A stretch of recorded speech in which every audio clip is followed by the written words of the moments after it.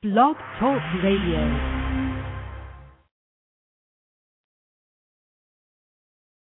This is Kayla Brown. Now, I didn't play a doctor on TV, but I will prescribe Brandon's Buzz for absolutely anybody who wants to know what's really going on. Hey, guys, this is Brett Claywell from One Life to Live, and you're listening to Brandon's Buzz. This is Taylor Dane, and you are listening to the one and only Brandon Buzz. Hi, this is Lynn Herring on Brandon's Buzz. It's the great entertainment talk show on now. Brandon, I love you. Thanks for having me. This is Linda Dano. I'm on Brandon's Buzz, and I have to tell you, what a fun hour I just had. This is a great kid with a wonderful heart and soul. You listen every day. I know I will. Hey, this is Nia Peoples, and you are checking out Brandon's Buzz right now. Hi, everyone. This is Eric Martin from the band Mr. Big. I'm live and kicking on Brandon's Buzz. Hi, this is Dave Romero, and you're going to love buzzing with Brandon's Buzz.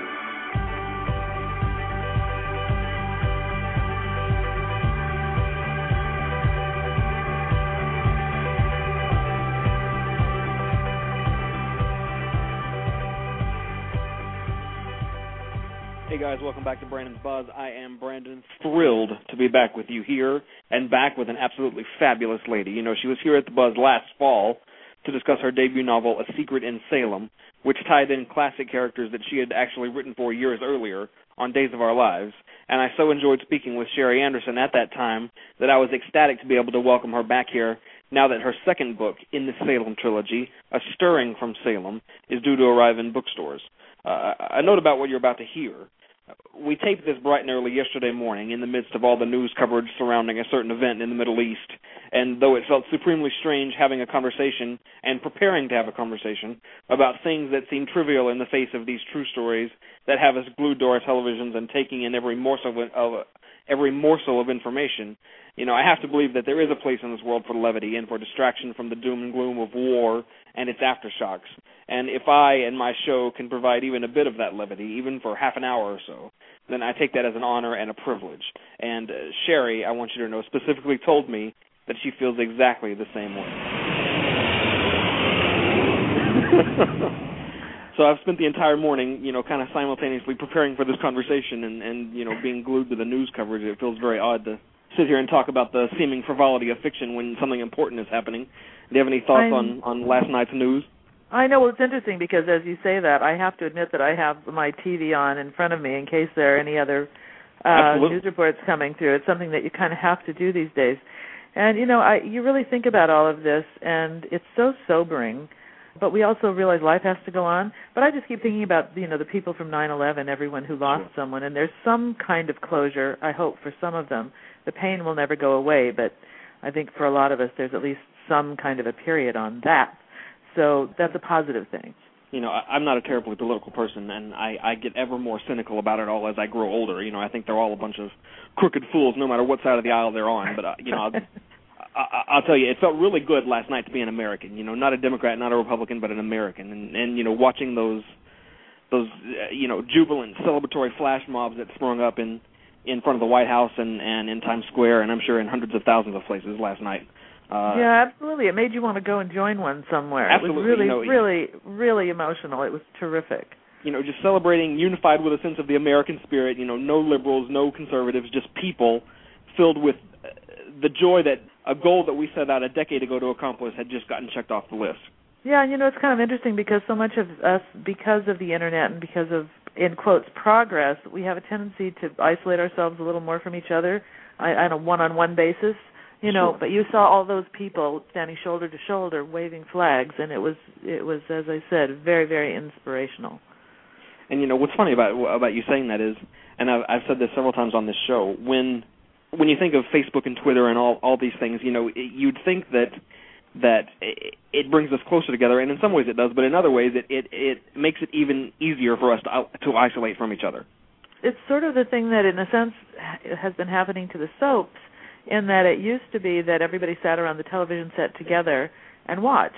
Now, whether everybody's off on their own rooms doing things or, you know, out with their cell phones and not having that interaction with their families, I think that's one of the reasons some of the soap audience, well, we all know that's one of the reasons the soap audience is eroded, So with progress, sometimes there comes some setbacks as well, and I think that's happened. Anyway, there is a place for levity in the world, and now more than ever probably, and so we're going to settle in here and try to distract ourselves for a spell with some fun talk about soaps and books and love in the afternoon. Oh, yeah, well, that's always a good thing, too. Yeah, as I say, you have to have those things. Everybody always has. No question you about have to have distractions. No question about it. We have to thank God we have them still.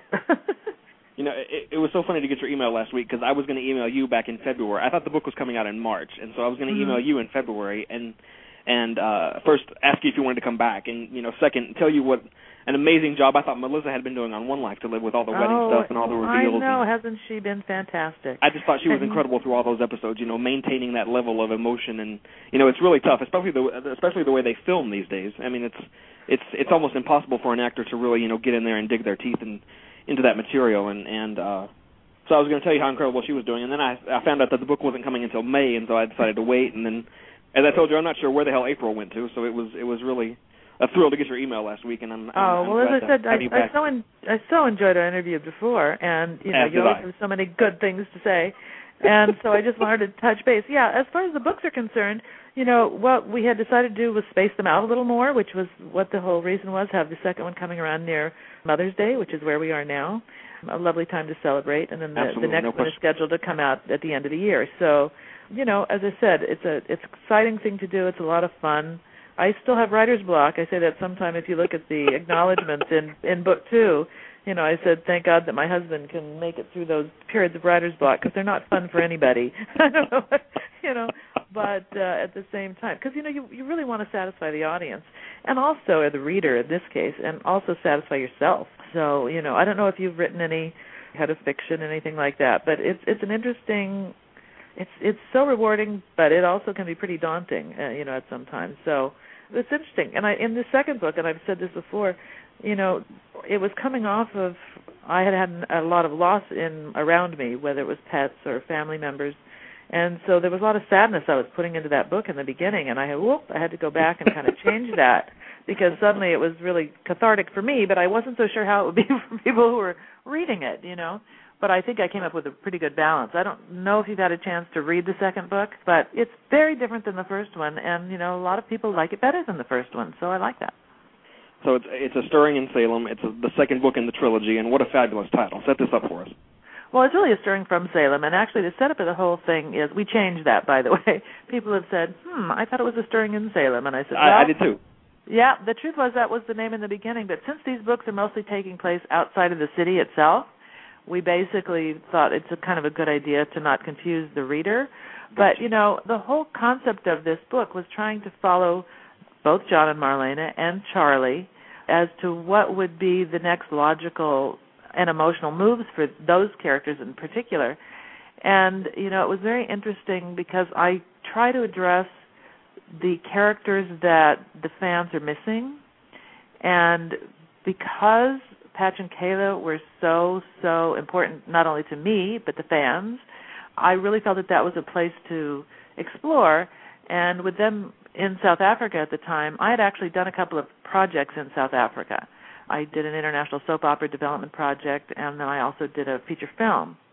And I was down there 2 years in a row, and I love the country so much, and it's so rich, that I really took them all down there to interact with Patch and Kayla, with a pretty dynamic story going behind it involving rhino poaching in South Africa, which is a huge issue right now, and which I'd done a lot of research on. And it's very interesting to try to have the backdrop of all of this beauty and wonder and glory with the unspeakable things that go on there.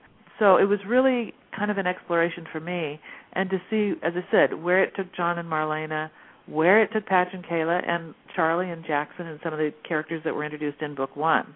The Book 1, as you recall, was very, I don't want to say frothy, because there was a lot of deep issues going on there with the death of Olivia and also with the Madoff scandal. But at the same time, there was a lot of glamour and glitz in it. And while there also is that in the second book is really very intimate, because when you're in South Africa, as I was a couple of times, it's really you with nature. and you really getting in touch with yourself. So, as I said, it was a very different exploration for me as I was writing those characters. And as I said, I really was pleased. And, then you have to have action-adventure, and you have to have, romance and sex and love and conflict and humor. And sometimes when you're dealing with issues, it's hard to say where's the humor in the whole thing. But, yes, there are funny characters in it because actually Charlie goes down to South Africa on a modeling shoot as a photographer, and things kind of get turned upside down in her life. And she finds somebody pretty exciting and lovely down there. So, it's a good romance, it's a good adventure, and as I said, it's a nice intimate portrayal, I think, of these characters. It's funny what you say about nature in South Africa. I have a friend who went down there a couple of years ago on a safari, and, he came back with some great pictures and great stories, and he said that the reality of the experience is so dramatically different from what you think it's going to be when you go, and you're not even sure that you can explain fully why it's different, but it just is, and it sounds like you had a similar experience with that. Yeah, it's absolutely true because, what happens is you kind of get a sense when you see it on TV or you see things, you get a sense of you're really close with the animals or you see really close shots a lot of times of the foliage and all that.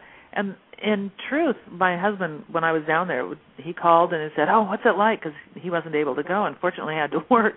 And so I brought Lawrence Zarian with me, actually. And he said, "What's it like?" And I said, "It's like Santa Barbara." He went, "What? What do you mean it's like Santa Barbara?" And it really is. I mean, it has that real, and I do a lot of writing now up in Santa Ynez, as you probably know, up at a friend's ranch up there. And it's got that same sort of pastoral thing going for it. But in the midst of all that, you have this nature that is very dangerous. It's not, you have to understand that these are animals that will kill you, So you have to really, really check yourself because we're so accustomed here to just being able to do whatever we want, and you really can't do that there. You have to honor nature and honor that. And so as I said, you can spend 3 days on a safari, and it's like being gone for a year. It's fantastic. And were you able to have fairly close contact with the animal, with the leopards, or with the elephants or whatever, or did you keep a distance? I personally kept as much distance as I could, but the thing is, it's not really true. I mean, I remember being in in one of the Land Rovers or Range Rovers, whatever they are, and suddenly you come in and there were like 300 buffalo right in front of us, right around the Jeep, and you're sitting there, and they just say, "Don't move, don't make any." So we'll just sit and watch. You might sit there for an hour, just watching them. And being in the midst of the calm and the fear at the same time, it's a real interesting dichotomy when you're down there. So, or you wake up in the morning and I'm looking and I'm thinking, what is that noise? And you look outside your window, literally right outside the window, there's an elephant standing there eating stuff off the top of the trees. It's like, it's very, very weird. So you don't see that in Santa Barbara. No, you don't go up and pet them. No, because people do get killed. I mean, as I said, I was just talking to a friend of mine who's down there. She's a ranger, and, somebody the day before that went out and got eaten by a lion. And you'd think, oh. And what I say in the book, and it's true, what happens down there is the rangers and everyone get upset with you because it's not the animal's fault that they ate you. It's your fault that you went out there. And actually, then they usually have to kill the animals once they've tasted human blood. So they're not too crazy about the fact that people are careless. It's more your fault. It's not the animal's fault. So that's why you have to really be aware of what you're doing. It's kind of like it's along the same lines as that poor woman that was killed by the humpback whale at SeaWorld. I mean, everybody was blaming the animal was doing what the animal does. It's just like the tiger that attacked Siegfried and Roy and during their show. I mean, the tiger was just doing what the tiger does, and so it's it's absolutely true. But you really do get it down there.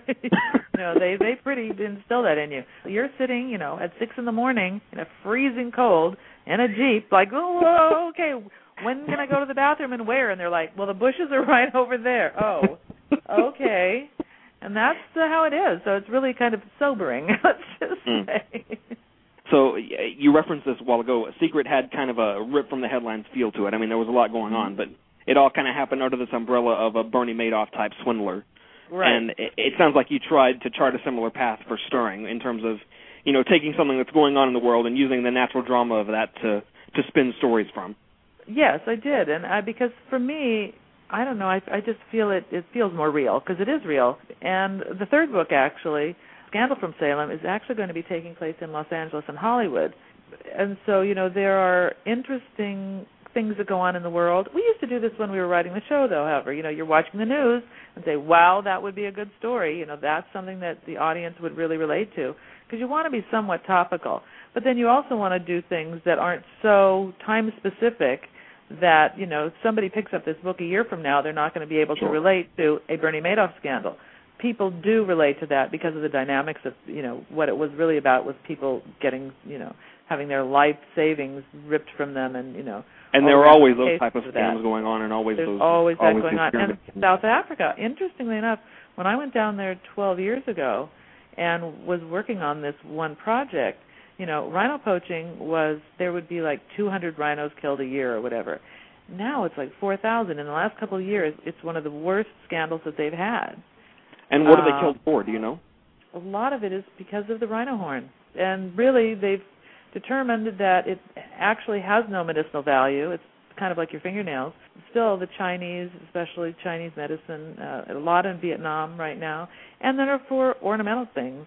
And the prices are just astronomical. So, there's so much money to be made that, one of the facts that I used in the book is that last year, the head of security for South Africa, who actually was, I think, the head of the United Nations, he was arrested for taking money, for bribery. And he was kicked out. He was, the president of the United Nations. And so suddenly, you'd say, oh, how do you stop this? It's really hard to know how to do that. Wow. But obviously it has a lot of implications for a lot of people. So, as I said, I think when you read the book, and I hope you do, I think you'll find those things pretty fascinating. But those are really sort of in the background, because really it's the love stories and the relationships that are really most critical. And do we pick up from where Secret left off, or are we kind of starting fresh here? It's 6 months later, but it's really trying to follow through. That book really took place at the end of last summer. This one really kind of picked up around New Year's. But there's a lot in London. There's a lot still in Switzerland with John and Marlena. But interestingly enough, Jack and Jennifer, when I was originally writing it, they were together in this book. And I went, oops, on the show. And, for me, some fans have said they don't really care if it conflicts with what's on the air. I still like to make it as compatible as possible. Sure. But as you said on the show, people who pick up the book in 5 years' time aren't really going to know what was going on. Yeah. Exactly. And the other thing, too, is like when they're released in England and in South Africa, which is another market. And interestingly enough, I did not know that when I decided to put it in South Africa. I remember when I was in South Africa, I kind of tell the story that Days was on. I was in my room one morning, and at the time, Theo Penglis and I were also writing a couple of screenplays together. And I woke up in the morning and I heard, "Where are you? What are you doing?" And I looked up and it was Theo on screen talking to whomever. And I was like, oh, my gosh, he's following me all over the world. But I hadn't really realized, that South Africa is such a large market for the show when I was writing this. But they'll pick it up, a year from now perhaps, and who knows where they'll be on the show as far as what's on air. So, yeah, it's not critical. I'm such a proponent of trying to be true to the character and true to the story and true to the history of the show that it's something I'm trying to fight for. So we were all thrilled to see Belle and Sean and John and Marlena in the first book. And you mentioned Patch and Kayla, and you mentioned Jennifer and Jack. Can you tell us what other classic Days characters turn up in Stirring? Shane and Kim. Okay. As I said, Abby. And again, interestingly there, Abby was... she has a pretty heavy story in book 2, and then suddenly she was on the show, so I kind of adjusted, that as well, so that it kind of made sense. And, those are the basics. Bill Horton has a big role in this book because, Bill actually runs the clinic down in South Africa, and I'd never seen a name for it. So I actually named the clinic the Tomali Clinic, Tomali, after Tom and Alice.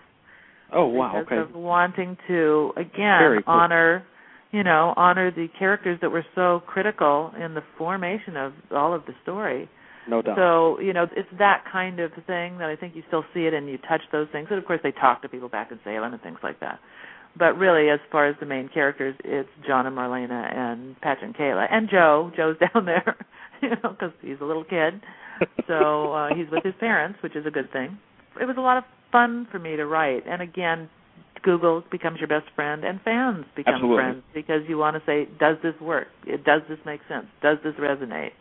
What have you missed of these people? What do you want to see? Somebody just told me, I was speaking to yesterday, they said they so appreciated, as an example, seeing or reading John calling Marlena Doc, and Patch calling Kayla Sweetness. It's minor things that they said. Suddenly I felt like those were the people I knew. Those were the characters I knew. So, as I said, I try to address that without disturbing too much of the fabric of what's going on. I'll tell you what I like about soap fans is that generally they'll tell you exactly what they think. Oh, yeah. I know you went on a pretty extensive book tour with Deidre and Drake and, some of the stars to promote your book and the Coffee Table book. What kind of fan reaction have you gotten or did you get to the first book? The fan reaction was terrific. I mean, it was very interesting because, of course, when you read on, let's say on Amazon.com, and yes, we do read reviews that get posted up there, and you'll see 10 fantastic reviews and somebody goes, I didn't really like it. I didn't think the writing style was good. And you're like, what? Everybody hated this book. Most people, there were a lot of people that didn't know that the books existed, and they were pleased to learn that because they want to touch base with some of these characters, and they like to, put something in their hand. This book promotion right now that starts this week, in which you can get the first ebook for free if you don't have it. You can even get it again for free if you want. And the second book is just $1.99 for the ebook for 1 week. And, it's really to make people aware of it and see what's going on there. But people like to hold it and look at it and read it. You bet. And I would hope people would get the ebook and the paperback, because suddenly you can carry that with you and take a glance here and there, which is a little daunting because, I always say, when you wrote a show, usually it would go away, kind of. People watch it and then it goes away. But with a book, people have read this book 3 or 4 times. Some people. Wow. The first one, so that's very flattering because I really had maybe 1 or 2 people all in the whole thing that said, I didn't quite get it, but everybody else has been so supportive. And just thinking that's a good read for somebody even who's not a fan of the show. Sure. Which is sort of what my goal was, too, so it's not just, limited to Days of Our Lives fans. If you haven't read the first book, are you going to be lost if you pick up the second book, or have you designed it in a way that you can jump right in and know what's going on? You jump right in, and that was sort of an interesting thing for me, too, when you bring that up, because in the beginning I was thinking, do I need to over-explain? How much should I explain? Sure. And actually, the editor at Source Books, he would say, you might want to expand on that just a bit for anybody who hasn't seen it, but I really made sure that it didn't bore you to death, that whatever information was in book 1, when it appeared in book 2, it was very natural, either in the dialogue or in the description, so that it didn't feel like you were being hit over the head, and the people would go, I already know this. You don't need to tell me again. But again, like we do with soap sometimes. Yeah, you don't have to keep repeating the same thing. No, so I really tried to do it that way, so that it really is a standalone book. And so did any of the feedback that you got on your tour or, reading reviews or what have you, did any of that affect the way you set up books 2 and 3 in the trilogy or not really? Not really, because I kind of had this vision. I would love the trilogy to be whatever is more than a trilogy. Love to have, more, after this. But it only thing that it did was make me aware that people are really reading it. So really making sure of not cheating them. That's how that impacted me. But again, it was just very flattering. And it's so nice to see people that are actually reading. Absolutely. People coming through and being excited about it, and not you have a tendency, or I have a tendency, to think it's an older readership. But there were a lot of teenagers and 20-year-olds that were excited to read that. So you mentioned this promotion. Do you have to go to a specific website to get this deal or this $1.99 deal, or is it available? No, from what I understand, what I've been told, is it's really all of the major online booksellers. So it's Amazon. I understand it's Apple, I think. Barnes & Noble, Books A Million, DaysInsider.com. You can go to pretty much any of the online booksellers, and they should have it. And then I assume you'll be in Barnes & Noble and Borders and Sam's Club again as well, or in terms of the physical book? Yes, and then the physical book also, this one is supposed to be in Walmart as well. Fantastic. which should be good. The thing is, as they say, when it's a series, it's kind of interesting that people, when there's just one book, people can have a tendency to overlook it, but when there suddenly start to be 2 and 3 and you kind of get a sense of more of what's going on, poor places pick them up, etc. But, it's obviously we want to sell as many as we can so that we can keep them going. It's like the show. I keep saying to people, the shows go off the air because people stop watching them. They don't go off the air because the writing is bad or the story is bad or they don't like the actors. It's because people aren't watching them, so they're not making money. So, as I keep saying, keep your TV on. Just keep watching these things, DVR them, let people know that you might not care about the show that particular day, but you care about the show. That's important, and that's like with the books. If people buy the books, then there'll be more books. If nobody buys them, then they'll go away. So it's all about, unfortunately, when we say the bottom dollar, but it's about if people care. You referenced the shows going off the air. The already fragile soap world has been rocked to its core in the past month or so, and yes. I'm not asking for tales out of school here, but I know that you've got boots on the ground over at One Life to Live, so to speak. Are you comfortable telling me anything? And if you are, what can you tell me about the mood over there?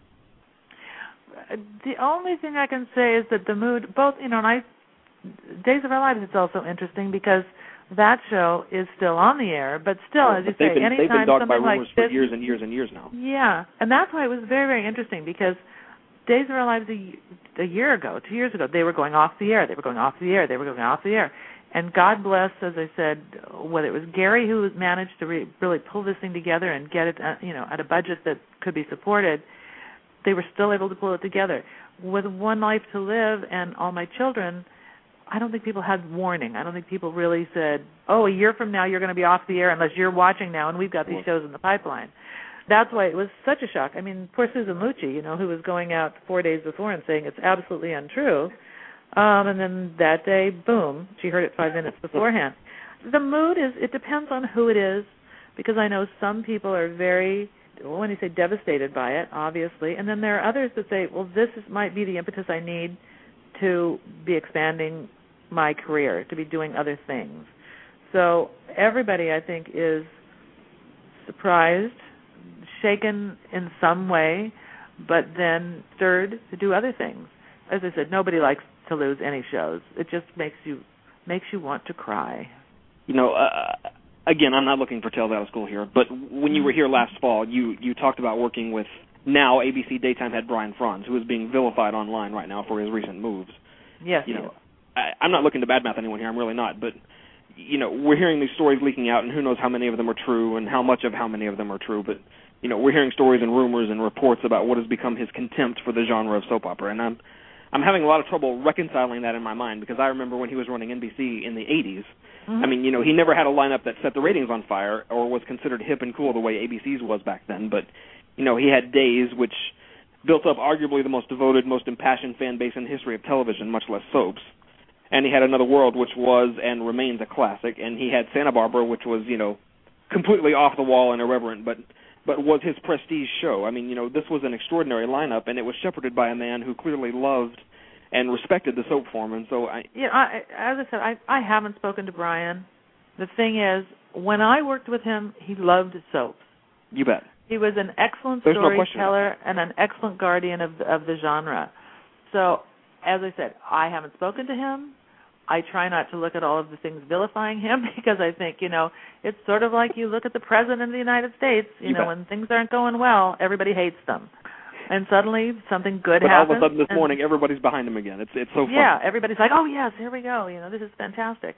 So, as I said, the only comment I can make is really that the Brian Franz I worked with loved the soaps, and I think would be very saddened at, having to lose 2 more.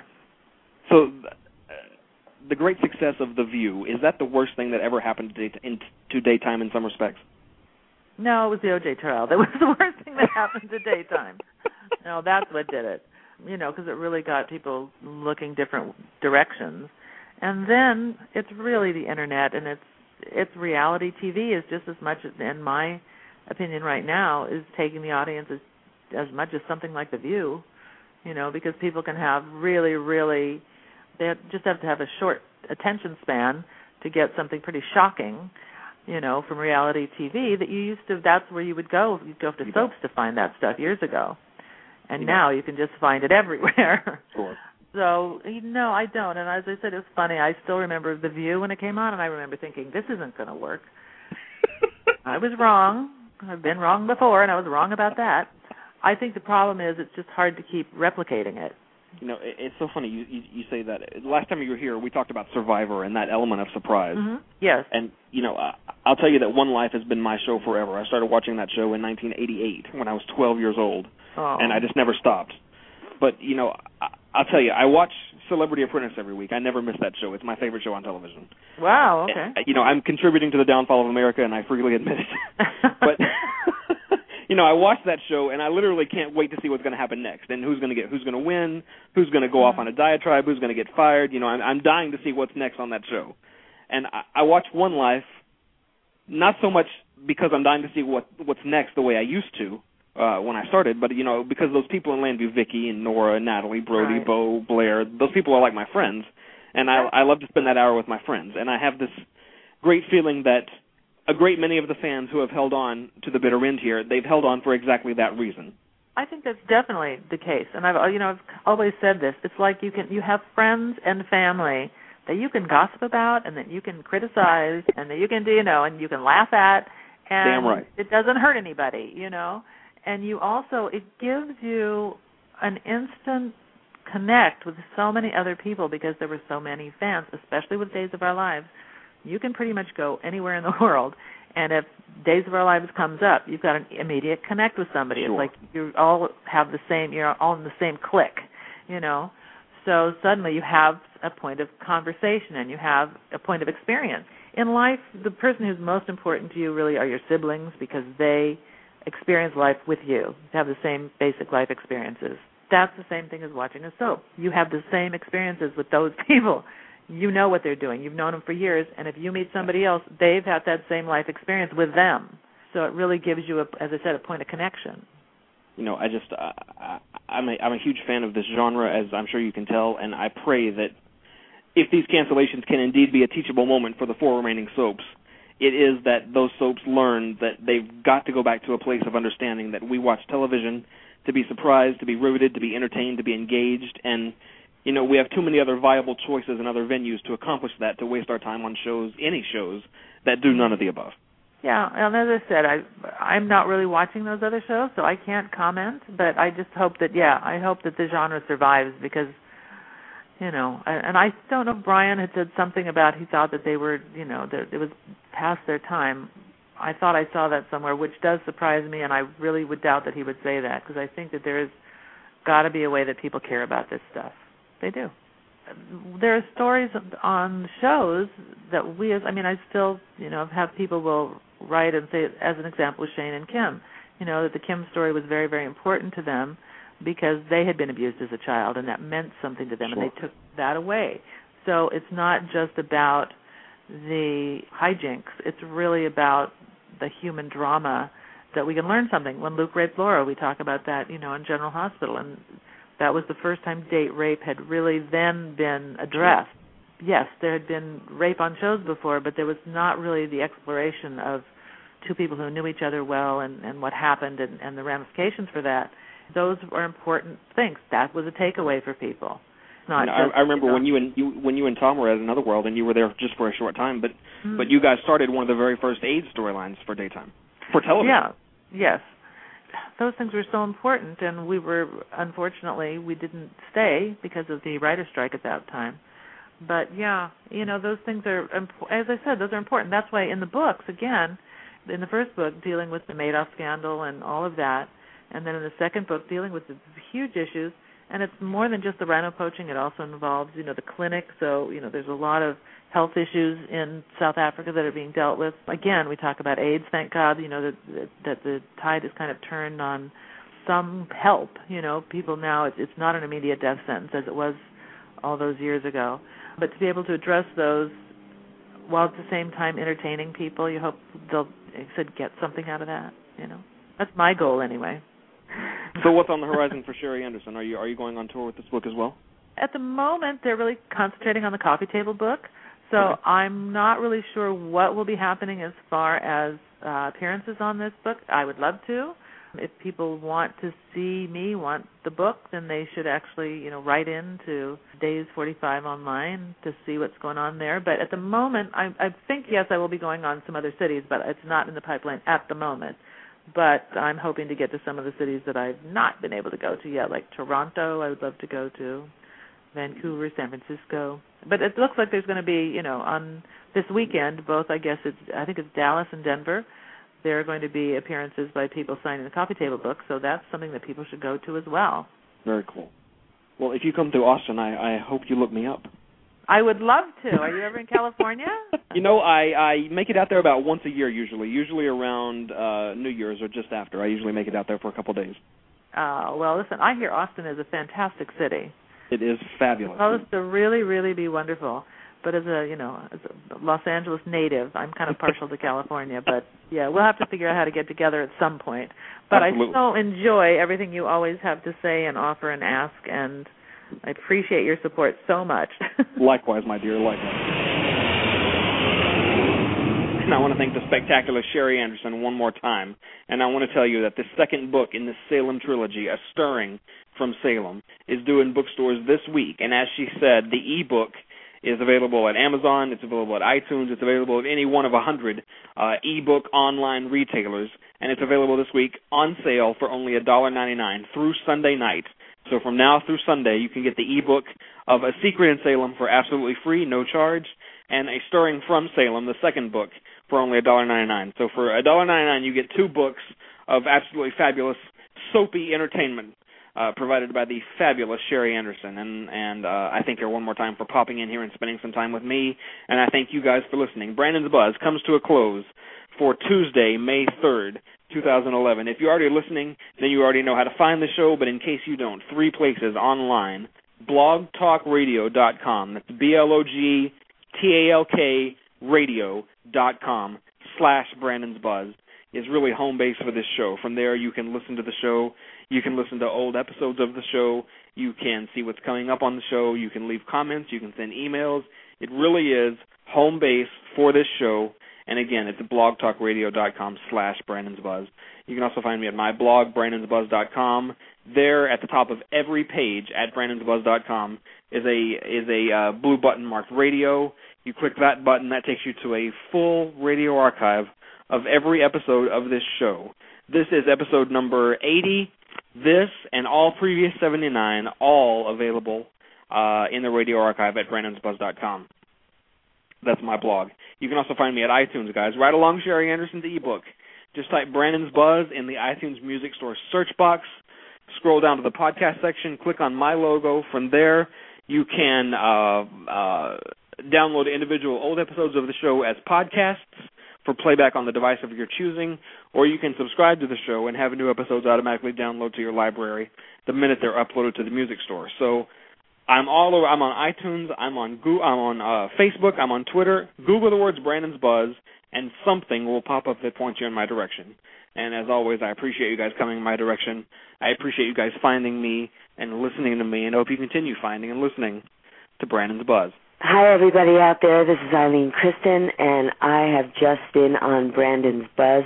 This is a great show and a very sophisticated mind. So spread the word, Brandon's Buzz. This is Claire Massey from Tammy Show, and you're listening to Brandon's Buzz.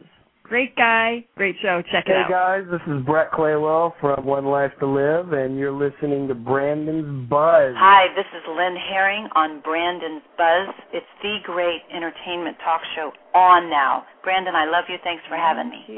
So if you feel that you just can't take it, and your world isn't what it seems, don't forget that life can be what you make it. Better when you live on a street of dreams. Hey, this is Nia Peoples, and you're with Brandon's Buzz, the place to be. Hi, everybody. This is Nicholas Walker. Merci à vous tous. Écoutez Brandon Buzz sur Blog Talk Radio. Bonsoir et à très bientôt.